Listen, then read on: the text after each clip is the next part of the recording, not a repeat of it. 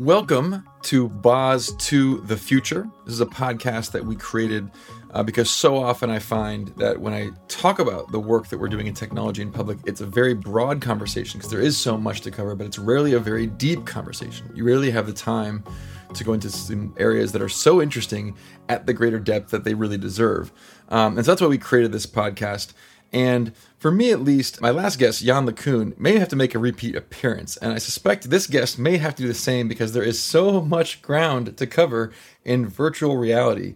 But not to keep you in suspense any longer, my guest today is Mark Rabkin, who is the VP of Virtual Reality here at Reality Labs inside of Meta. And he's also a good friend of mine. Mark and I have worked together across multiple jobs over the course of our very long careers here. I think you joined in 2007, right? Is that right, Mark? 2007 is correct, yep. Just a year behind me. From way back, we've been working together. We had a kind of a long overlap when we were working in the ads business together, and then both found our way into Reality Labs, and we turned our eyes towards the future. Now, I could do a bunch more intro, because again, Mark and I are friends and have spent so much time together. But my tradition on this show, Rabkin, is to have people introduce themselves so that you can decide what you think is most important for the audience to know about you. What do you think? Give the people what they want. They want to know more about you. Thank you. Great to be here. Yeah, I don't know. I've been working on a lot of different technology for a long time and kind of trying to stay at the forefront of it. I graduated from college right during the first .com crash. Perfect time. I kind of graduated into every company going out of business and rescinding offers. So I took a job at the stalwart Intel Corp and worked on chip design tools and silicon and really like what made Silicon Valley. And then I spent a few years at Google building cloud infrastructure and data centers, except like we weren't cool then. We didn't know it was in the cloud. We thought the data centers were still on the ground. It was still server side. Yeah, we were still grounded. That's right. Yeah, we weren't living in the sky yet. The cloud was warehouses in Sunnyvale. Exactly. Totally. The cloud oversells it. And then after 4 years at Google, I realized that Facebook and social media is where the online world is just changing the fastest and evolving the fastest, and the growth rates of how many people were coming on to use these new services were just like unheard of. Yeah, totally. So I jumped over, and it's going to be 15 years at what is now Meta for me in October. And even within Meta, you and I worked on ads for many years. I started out there. But it was an amazing survey of everything the company does. Yeah, totally. Because that was our business model in every product, whether it's Instagram or Facebook or Messenger. And we got to work with every single part of the company, which was amazing. But about 3-4 years ago, I moved over to join you in Reality Labs. And it's been really exciting to work on virtual reality. I have, so many parts of my engineering experience that have been awakened that were dormant for so many years. It's like lasers, optics, silicon tools, the whole heat dissipation, cooling, like every part. Like it's amazing how much you get to put together, like building experiences that people love, and then engineering, like old school engineering. So exciting to put that together. I've been hearing this story from so many people who have had the chance to get engaged here, even people who are industry veterans who've worked in other companies, other hardware companies even. The work that we're doing in virtual reality and augmented reality is just tapping into some very fundamental engineering work, engineering work that we love, that got us interested in the field when we were undergraduates. And you're reintroduced to it. By the way, even our CFO, David Weiner, was an optical engineer. Did you know that? He has a background. I did not. I just learned this recently. Really? Go Weiner. Lighten it up across the board. Just connections people thought they'd kind of left by the wayside. I have not heard the word watts so many times since I came. Yeah, it's a lot of work, a lot of measurements of work. I'd like to hear more joules. I'd like to get ourselves more into different mechanisms of measuring these things.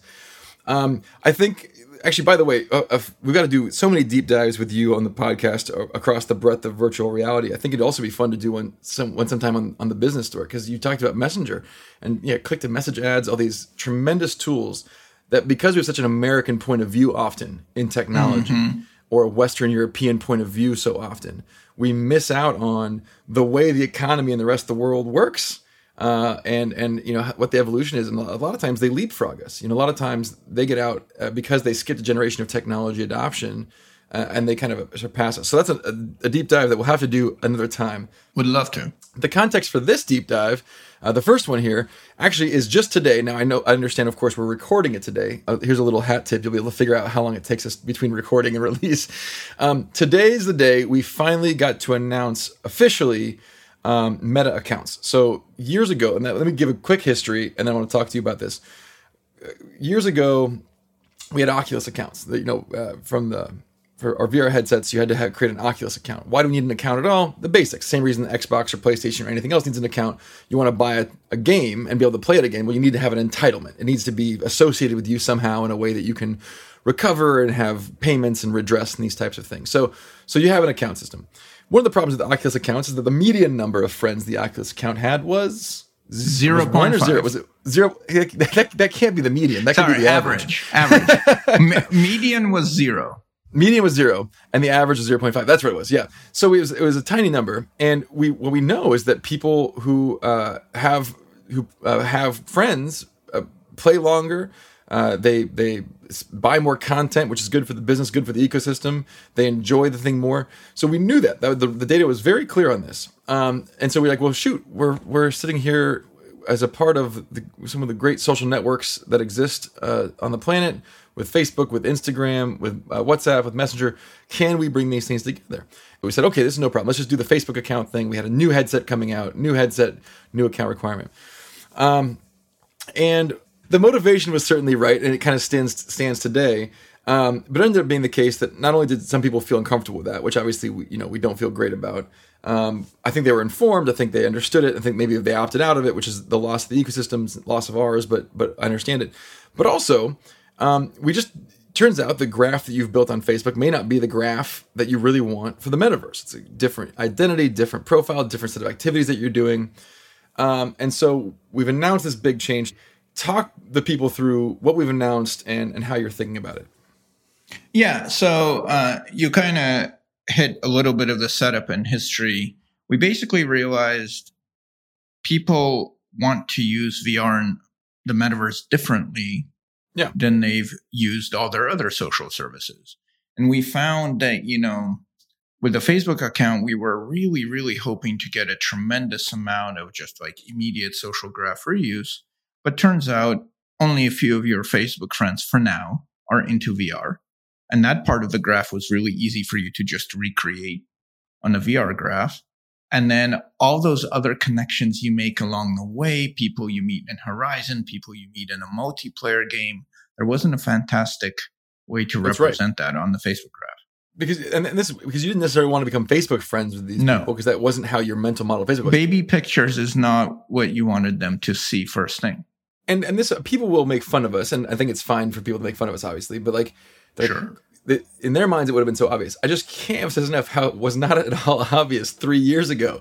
And people forget how these things take time. When you're changing the account structure, it takes a long time to do that work, because you're talking about kind of the fundamental unifying identifier in databases across the entire system, how you structure every single query. It's a lot of work. And it just wasn't obvious to us. We're like, well, people need friends. They have friends over here. Let's connect the two.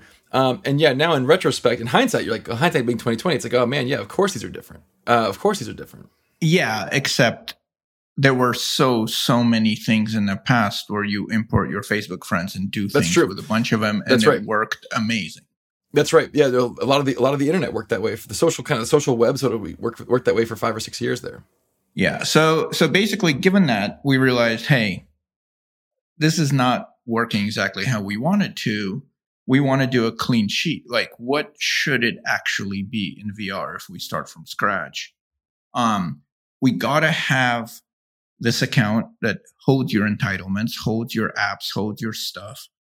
And we realized that's got to be a little bit separate from your social account and representation. So we created these meta accounts, which are a new kind of structure that our company is using. And the meta account is just a holder for your login, for your payment information, for your kind of core permanent stuff. It's not a social account. It doesn't have a graph. It doesn't have a social media site or app associated. Meta accounts have no friends. No friends. Exactly. No followers either. And it doesn't have to be subject to all the different policies that all the social media sites have to maintain whatever kind of community that particular app of ours needs to have. So for instance, the meta account is not real name. You can create a bunch of them you can create a new email address just for it and just create a fresh account just with that. It's a much more independent entity. And we're trying to make meta accounts flexible in that way where they can be used for work, they can be used for meetings, they can be used for social use, but they're kind of a little bit separate. And they can't. There you go. So good. You're doing it right now. This is great. That's how people know that we're having a real conversation because we finish these sentences. Oh, it's adorable. Then to satisfy the social needs of the VR user, we're rolling out Horizon profiles. Yeah. And those are kind of an evolution of the Oculus account. We realized when looking at how people used it and who they were connecting with, we realized the follower model was a lot better and more interesting than the friend model for that kind of graph. We can get into that a little bit if you want. And we realized that, as Horizon grows, and Horizon is going to soon be available on the web, it's going to be available in different places. You need one place to store your kind of virtual world identity, your 3D world identity. You need a place to store your avatar. And you might have a few of those even. You might have different Horizon profiles in different contexts, whether you're just incognito or your work self for a variety of reasons. That's right. And then if you want to find your friends from other places, we made it completely optional, but very easy to add either Facebook or Instagram. And the Instagram part is one of the most requested things. Totally. We had because our VR audience actually loves Instagram and uses it. Overlaps really heavily with heavy Instagram use. That's right. Yeah. And so it's an option. People can still connect the social accounts and benefit from those. And those are still based what they are. But they also have the option of doing the Horizon thing. And you can kind of bootstrap your Horizon graphs. And so you really have the best of both worlds from that perspective. It's obviously more work. Yeah. And to drive home the optionalness, just for a second, Boz, I've gotten this question a lot already. If you choose to go just meta account, you don't want to link Facebook, you don't want to add Instagram, you keep all your apps, you keep all your entitlements, those migrate very cleanly to your meta account.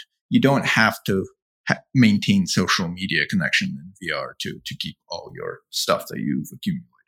Now and we've got two pieces here that you've introduced that are interesting. The first one is the shift to followers. And I think you addressed that earlier on a little obliquely, which is like really what we're observing as people go about, their work in the metaverse, their play in the metaverse, and they're meeting people, they're finding creators. A quick and lightweight way to say like, hey, here's a person that I enjoyed playing this game with. Here's a person who created a cool world. And be like, hey, I'm interested in if they permit it, I'm interested in following along with the action there.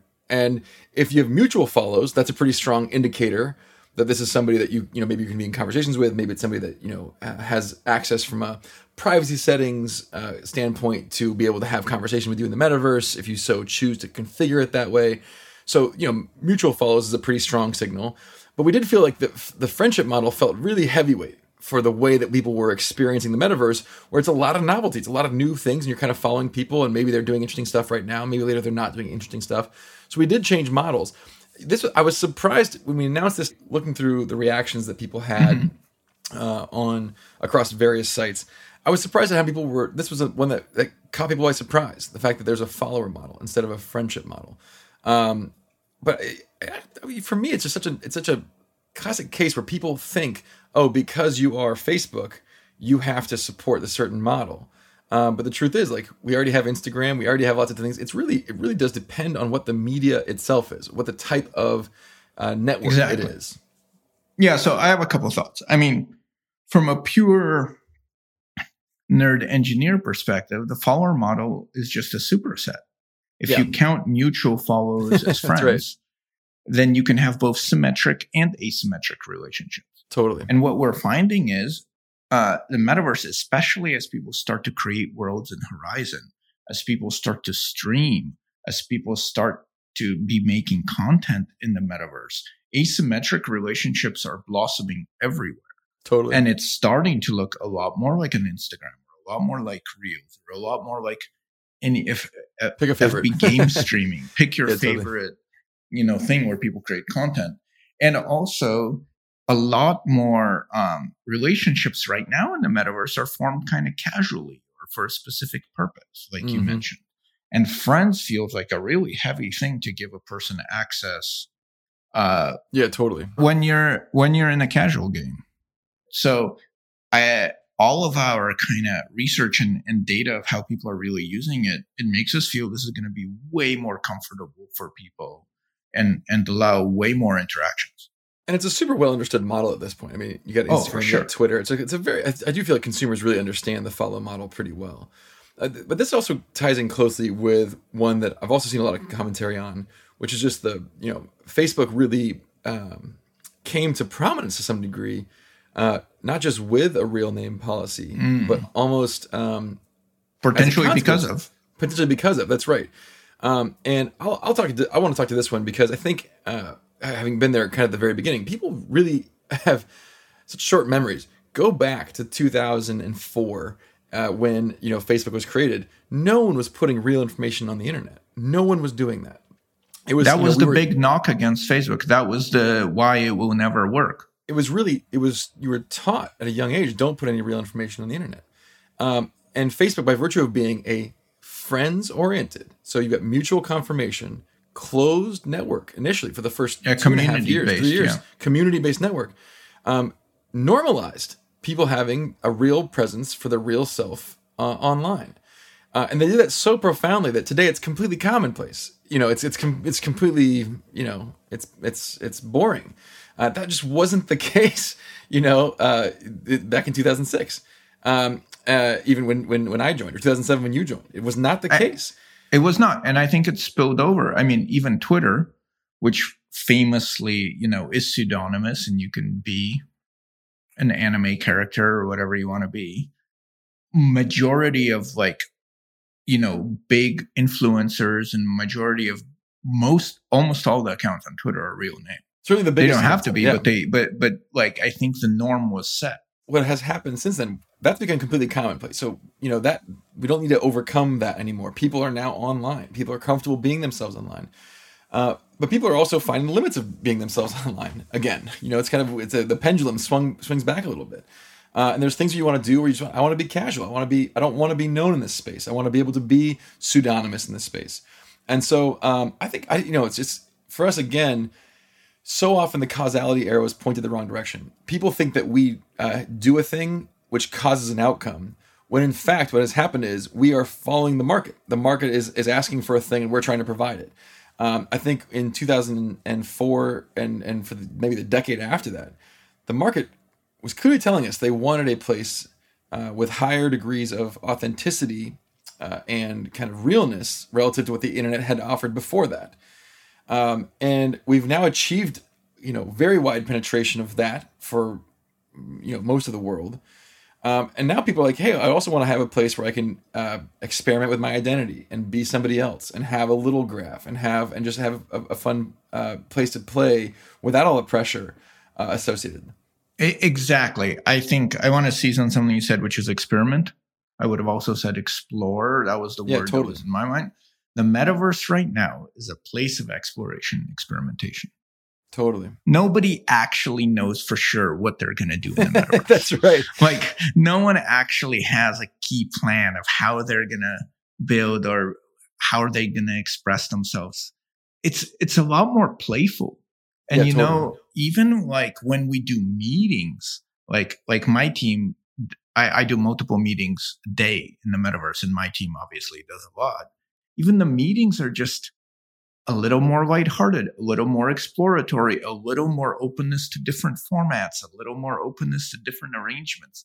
People want this tech, this new feeling to bring new stuff for them. Yeah, and totally. I think having pseudonymity, having these lightweight stuff lets people be freer, it lets people explore more, lets people be more playful. So I think it really resonates on a deep level with people in VR, sometimes in a way like they can't even explain.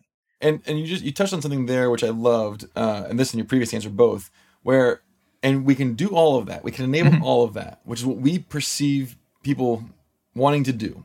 And we don't have to give up our ability to provide stronger privacy and integrity controls. Yep. Because it's pseudonymous. It's all linked through a Meta account. Do you want to talk more about some of the enhanced privacy stuff that we're building here?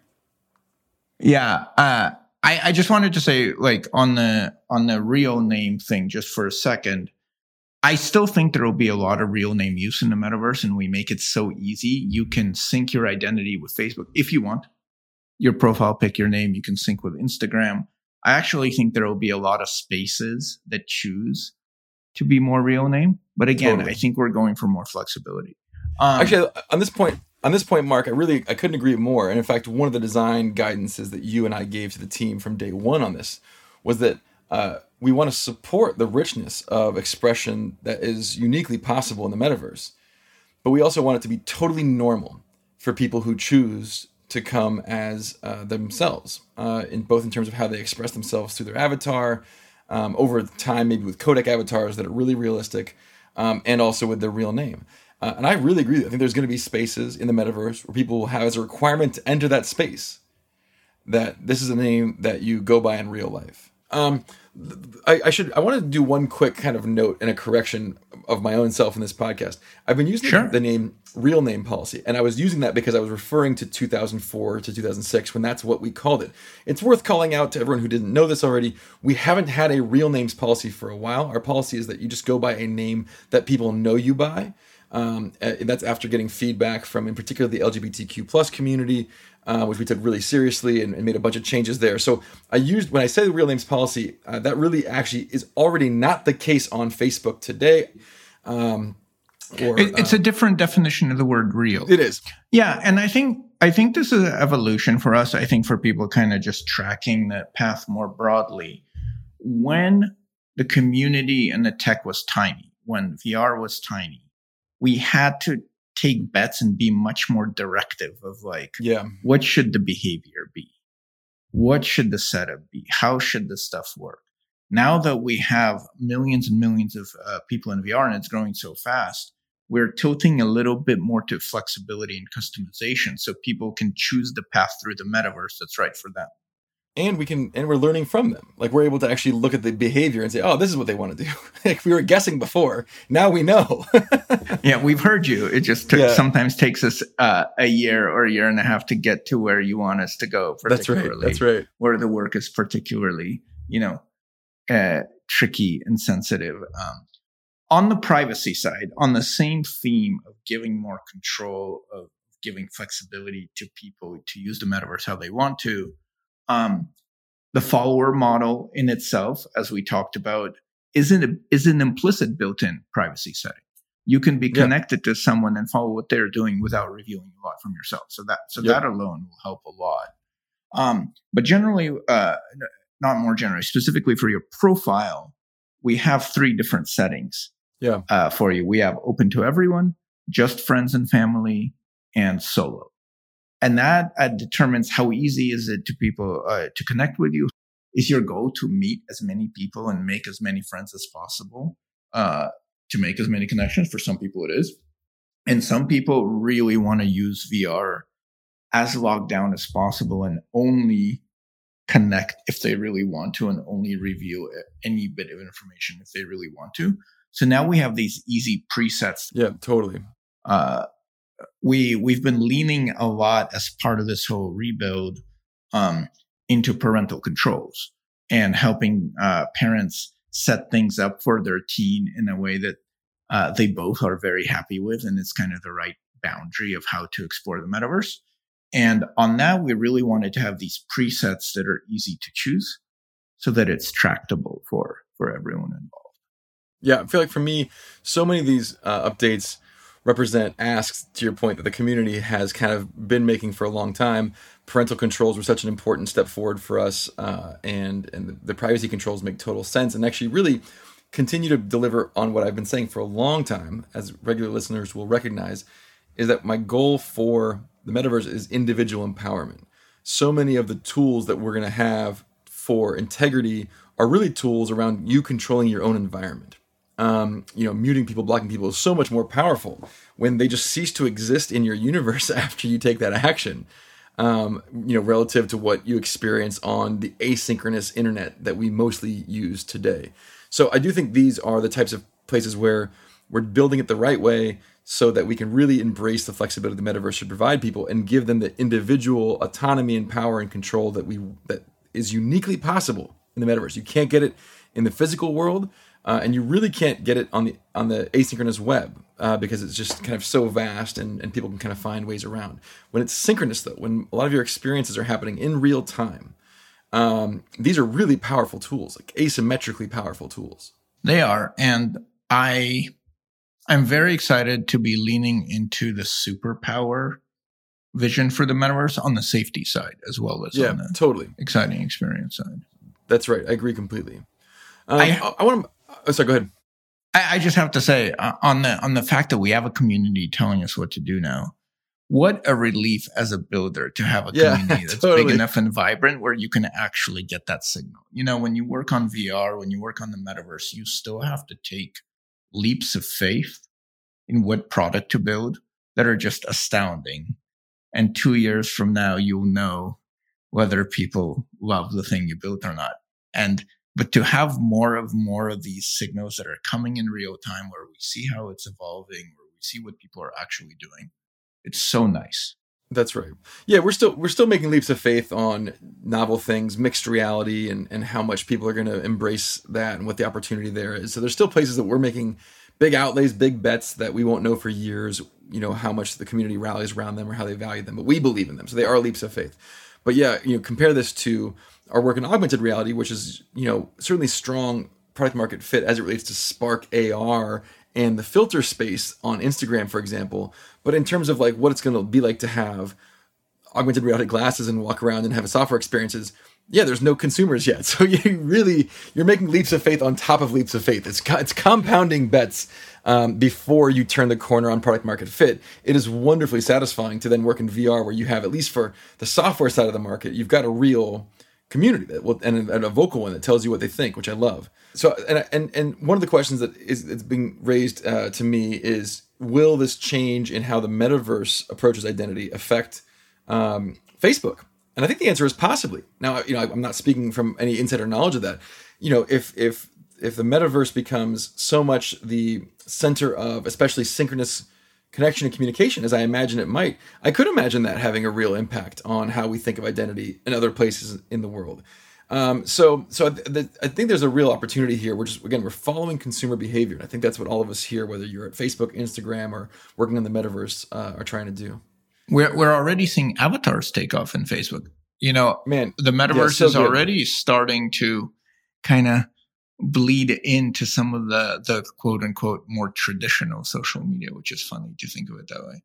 Yeah, it's a totally natural fit. The graphs, the bootstrapping version of the graph that we're taking now, where it's like, hey, you can have access to the graphs if you want them, but you don't have to take them, is a natural extension. It makes it easier. It's just all taking down the barriers to allow people to have more flexibility. The same to do with avatars. We've got to do a lot more with streaming and creators. We've got to do a lot more to support people who are creating content in these devices. We know that. But that also is a case where it's going to be very fluid between content being created in the metaverse and being consumed elsewhere. It's not all going to be consumed here. Yeah, I think that's an excellent point. Like, social media will still be how information is distributed, particularly asynchronously. Which is social media efficient. Is the mechanism people have built, including messaging apps and totally. Instagram and Facebook and so on, of like what's going on. how I think the difference when the metaverse is around is not that it will displace those things necessarily. It's that what's going on will be going on in the metaverse. I agree completely. But I think it'll be discussed, shared, criticized. Yeah. Yep. Content will be created on social media. And of course, you'll be able to completely invert this weird Mobius strip and use traditional social media on a metaverse tablet in the metaverse. Yeah, of course. I mean, if I have a phone walking around the real world, it's really weird if I'm in the metaverse and I can't also get my messages. Like that would be that's very unfortunate. All right. I hope this is helpful to everyone who's listening, who's curious about thoughts on identity and the metaverse and how we're thinking about those things. Because really, it's so fluid. You get a sense of year to year, we've had such different concepts of what identity would be like in the metaverse. But we've now officially kind of flipped to a mode where we're really following where consumers are going, and you're looking at the consumer behavior, and that's what leads us to having these multiple horizon profiles that you can have, each with their own graph, their own representation of self, multiple representations of self if you would like. It's a follower model because we're seeing that's just what is more natural for the types of environments people are in. It's a lot of changes, but it does feel like we are now on pretty firm ground for what the metaverse is going to expect going forward. And I think we definitely are. And I think our system that we're on now is flexible enough to adapt to a lot of changing usage and changing trends and changing behaviors for the next few years. This was one of the most expensive architecture changes I think we've gone through since the entire 5 years that I've been working on AR, VR. I do think... It was absurd. I do think people underestimate... You're like, oh, you guys are this big tech company and you have all these talented people, and we do. But there still are some things, it's like, hey, like here's a giant 70-story building. I need you to raise the foundation 3 inches. It's like, hey, it's a big lift, I know it's only 3 inches, but it's a big lift. Anyone who's worked at a big tech company, if you hear the words account migration, you're immediately, if you've seen things, you've seen things. You've seen it. That's right. Okay. This is a great first deep dive. Let me get into the second deep dive. It's one that I feel you and I kind of uniquely suited to do. We've been 2 of the earliest employees here, 2 of the longest tenured employees at Meta. And I think for our industry, an industry where people do often change jobs after 4 and 5 years, we're probably 2 of the more tenured people at a technology company. And not to mention a lot of technology companies haven't been around that long yet. Talk to me about where we are in the VR adoption curve relative to other technologies. Talk to me about where are we in the life cycle of virtual reality? Still, I mean, it's such a cliche, but it's still so early. I think, whether you look at raw numbers, which is kind of, some number of millions of people, or you look at how quickly it's changing or the growth rates or how quickly new modalities of usage are emerging. Every kind of signal you have is that it's still hypergrowth days. Yeah. And the leap is also bigger. I always compare it to the infamous transition from web to mobile. Mm-hmm. But it feels like a bigger difference. There's a bigger difference, as big as they were for mobile, with input methods, with displays, with screens, just like 2D versus 3D. Like the main issue on mobile was real estate. Totally. But it was still web pages. Then native apps came and they kind of involved the input a little. Touch was obviously a huge leap. But a lot of what people tried to do is kind of the same thing they did on the web, but on the go, or a little bit quicker and shorter, briefer sessions. In VR, just the immersion, the 3D-ness of it, and even, as much as my team is trying to make it lighter, the heaviness of it. It's still a headset you put on. It's still a change you need to do to get into that environment. Yep. It is a big change, and we're early in it. Yeah, but I it's worth calling out. You said something which I thought was quite clutch, which is like we're in the hypergrowth phase. And I have said previously that we're past the first elbow. And we always think of these things as S curves, right? Like there's a curve where at first the growth is slow, and then at some point it turns and it becomes vertical. And I think we are in that vertical state now. You can be not vertical is the wrong word. It's got an angle of ascent greater than 45 degrees, and so but it could be 45.5 degrees, and that could take you a long time to grow from a low base of millions. In the case of mobile, it was like a 90-degree slope, right? It was just it really was unbelievable how quickly it was adopted. Okay, fine. Someone out there is going to be pedantic on me. It was an 87-degree slope. Mm-hmm. And so, but like mobile was super steep. I do think this one will take longer to adopt. To your point, it's a more expensive device relative to, not relative to mobile phones necessarily, but relative to like the total cost of ownership. You got to get the device. You're going to buy some content for the device, which tend to be more expensive than apps. Why are they more expensive than apps? Because they're more expensive to develop. Why are they more expensive to develop? Because fewer people can do them, because 3D is harder. We're past the elbow. We're in the hypergrowth phase, but it still remains to be seen how steep that curve is. And what we're trying to do with so much of our work is accelerate, the angle of ascent of that curve, and create that virtuous cycle where you've got growth in the consumer base, yields growth in the ecosystem, yields growth in the consumer base, and so on and so forth. For me, the most promising sign is the number of partners, developers who want to invest. That's really exciting. I mean, I think that really gives you a sense that people are seeing this as a growth opportunity, something that is a hedge against future stagnation that they're going to see in mobile and web. And by the way, I feel so lucky to have come up in the web era of development. So I've spent a couple years developing application software, desktop application software. Microsoft was a great career experience. Desktop application software at that point was a pretty mature ecosystem. You knew what you could do. It was a pretty robust tool chain. And it was still, the web was so easy. the web was just put a picture there, put some words there. When they click these words, they do this. It was and mobile really kind of took the best of those two environments and stitched them together.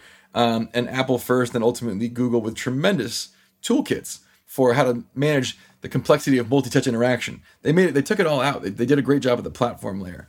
And I raise all this to say, so, we're past the elbow where I think we're in a growth phase, which is so exciting. But there is the previous phase I called wandering through the desert. That's right. For the oasis phase. That's right. Yeah, we're not doing that anymore. We've got a vision and direction. We've got tailwinds. We've got people pushing us, and it's great to see it.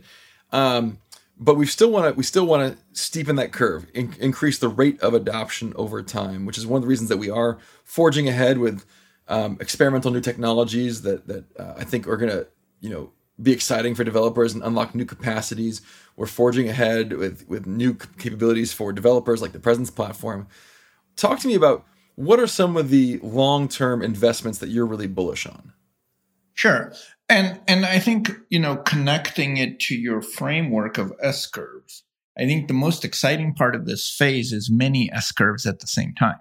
Yeah, they overlap to create one macro S-curve. Yeah. So, there is one big macro S-curve of like how many total devices are out there. Sure. Right?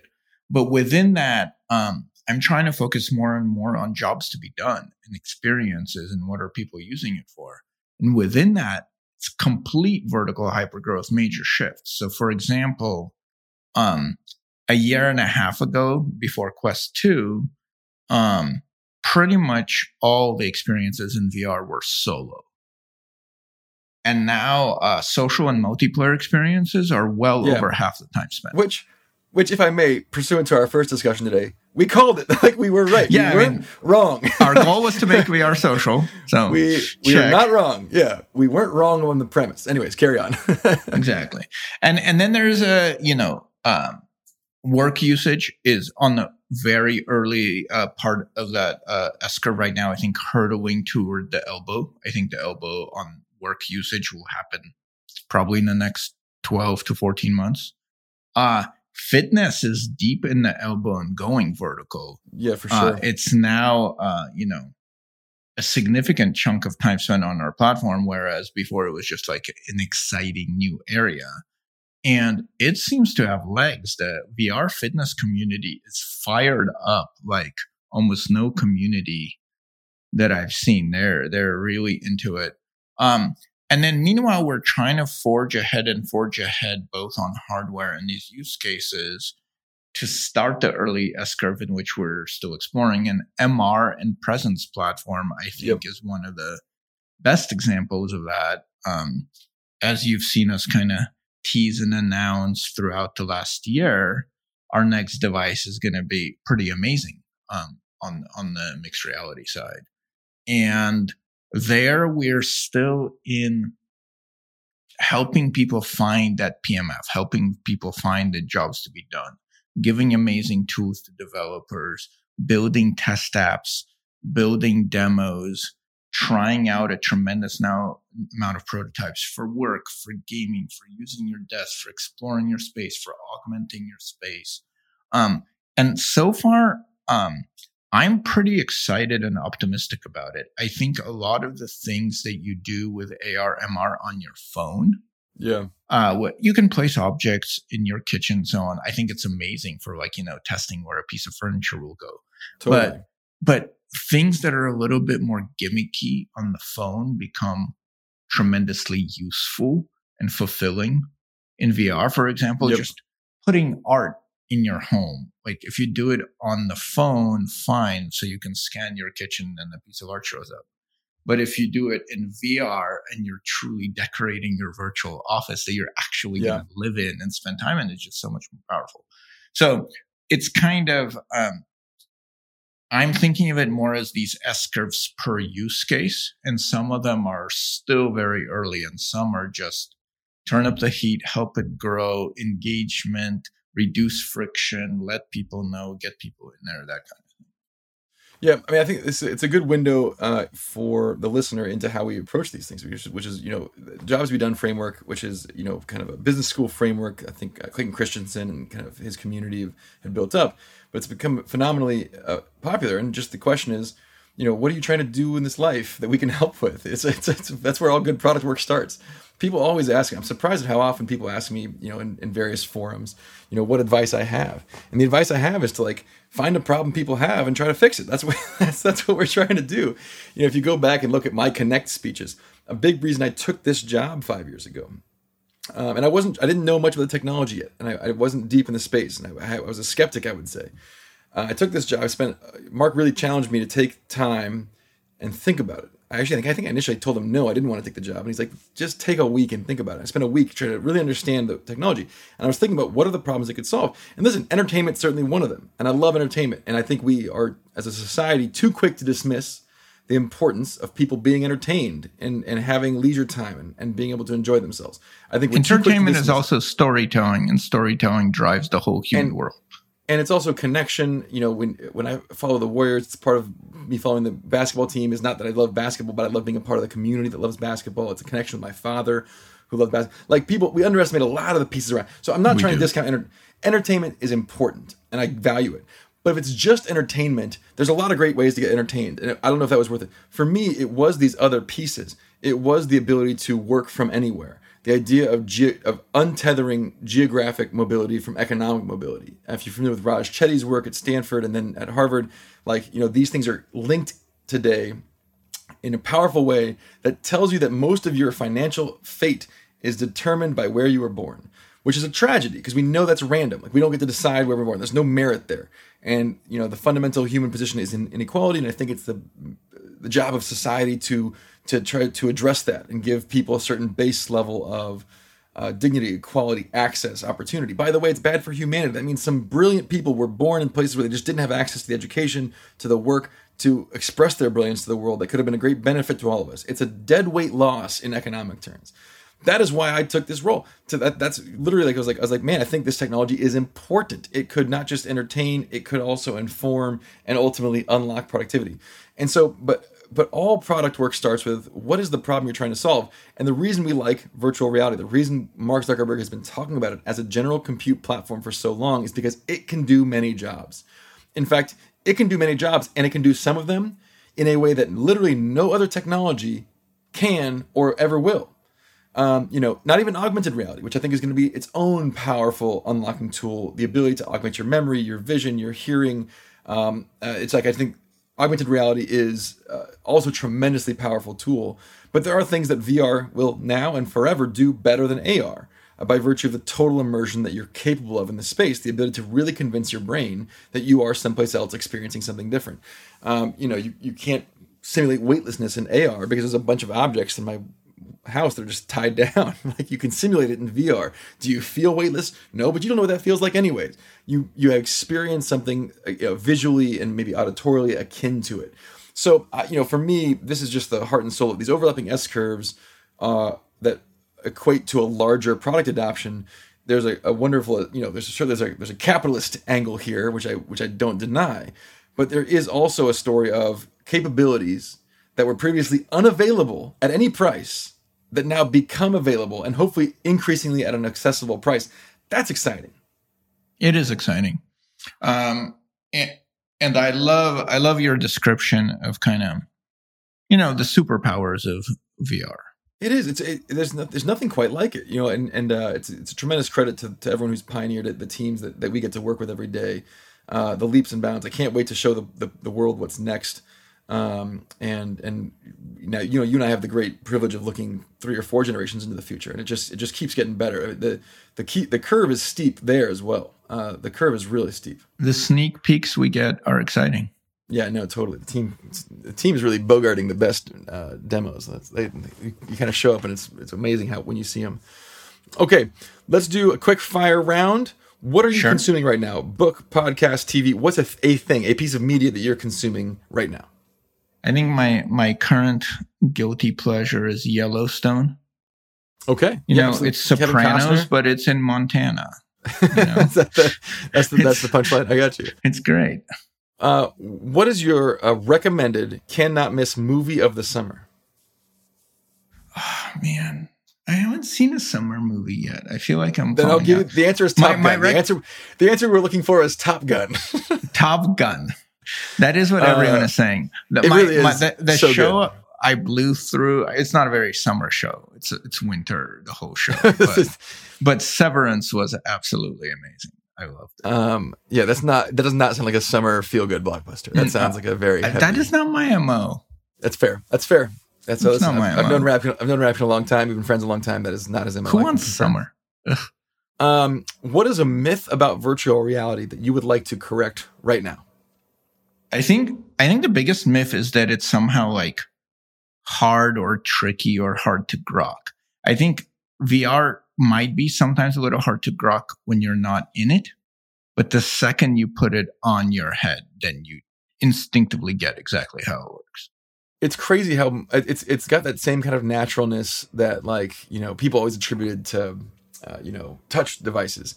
It's like it's even more so like you just like pick up objects and you do stuff with them. The controllers are a little bit complicated, which is one reason I'm so bullish on hands. I think one of the things I love about hands controls is if you've played Cubism with hands, you don't need any training. You're like, just grab it, and then you grab it and it moves. You're like, rotate it. It works exactly the way I thought it would work.